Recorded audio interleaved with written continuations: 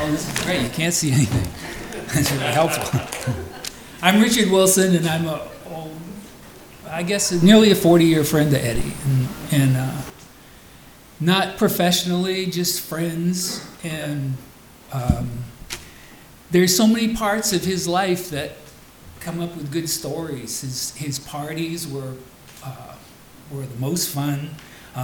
He liked to have dinner late. It got later and later, it seemed, as years went on. And we would go from 10 o'clock to 11 to 12. And there were times when we'd have dinner would be after midnight. And there was one time I remember we were sitting on the porch and getting ready to eat.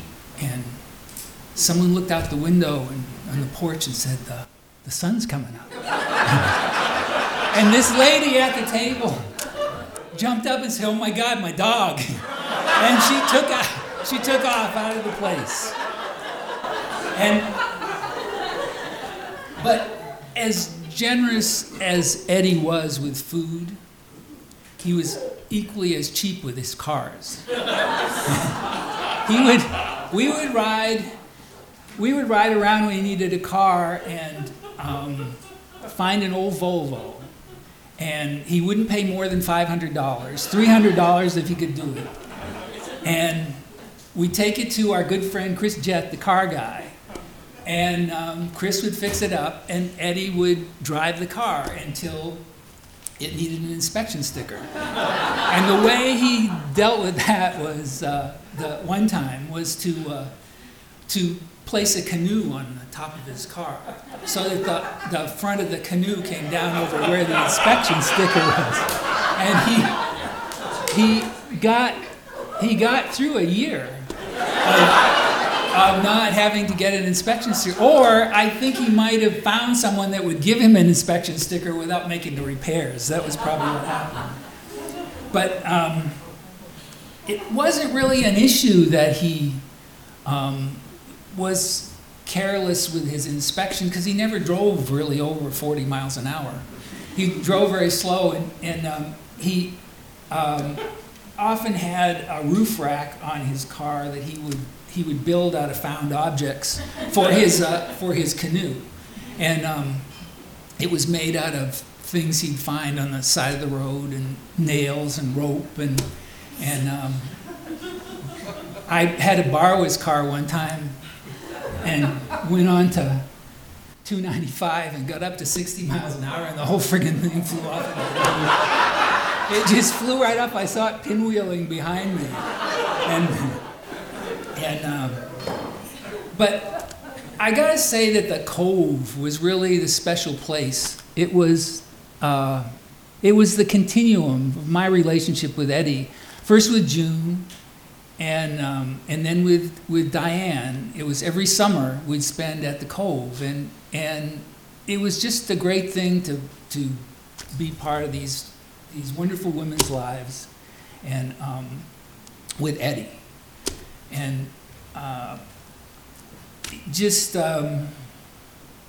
I think my story is, the best thing we did was fishing. We loved fishing. Actually, it wasn't fishing, it was just being in a canoe. We would get in the canoe at least once a week and we'd either canoe into town. One time we dressed like we were on fire and went to a friend's reading. I think the book was called Fire on the Water, and he insisted that we dress like we were on fire and canoe into this book reading. And it was a plan that we had a week before, but as it turned out, it was pissing down rain the day that we were doing it, so it was a challenge to get there, but we did. He insisted that we go. He said we can leave the canoe and come back and get it, but we've got to arrive. His plan had to be done, so we did that. And the thing about fishing, we spent a lot of time together. We didn't talk a lot. We just loved being on the ocean in the canoe.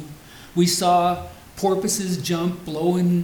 Because the canoe is so stealth, you could hear them blowing water out of their air holes. And we cruised up onto some sand sharks one time and there are pictures that I always remember, and saw a wave coming at us when the ocean was still. And it turned out, as it got closer, it was a bunch of pogies being chased by bluefish, and they were pushing each other out of the water. It's things you could only see in a canoe. You wouldn't see them in a motorboat or even a sailboat, but it was great to be there. And I guess the story I have of that was we were on Chunk of Pork, a little island in the harbor, pretty far out for a canoe ride. And we dropped a line, and I'm always in the bow, Eddie's in the back, and Eddie, all of a sudden I'm in the front, and when you're in the front, you're looking forward, and I'm not seeing what's going on, but I felt this thud, and then the canoe starts pulling backwards. And I said, Eddie, what's going on? He says, I got a big fucking fish on here. He said, I got a big fish. And I said, well, okay, what do I do? And he said, well, pull to the left, pull. And then he was giving me all these terms of these canoeing terms that we never talked about. I didn't know what to do. I'm looking forward, so I turned around, and I saw the problem. His pole had gone under the boat, and he had a good-sized fish on the line. So the fish finally pulled us over to a lobster buoy and wrapped himself around, and we were able to pull the fish in and take it back and cook it. And it was just another wonderful day, and there's so many stories like that of Eddie. And the last thing, though, I want to say is about the Cove, is that the memorial service we planned a long time ago, we were thinking of doing it at the Cove. How wonderful it'd be to have a bonfire and cook and think of Eddie with all these, and this is so much better. It'd be so depressing to be out there now and do those things without Eddie being there, because he was so much a part of that place.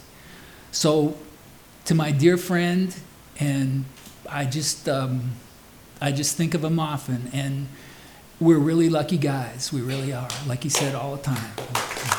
Thank you.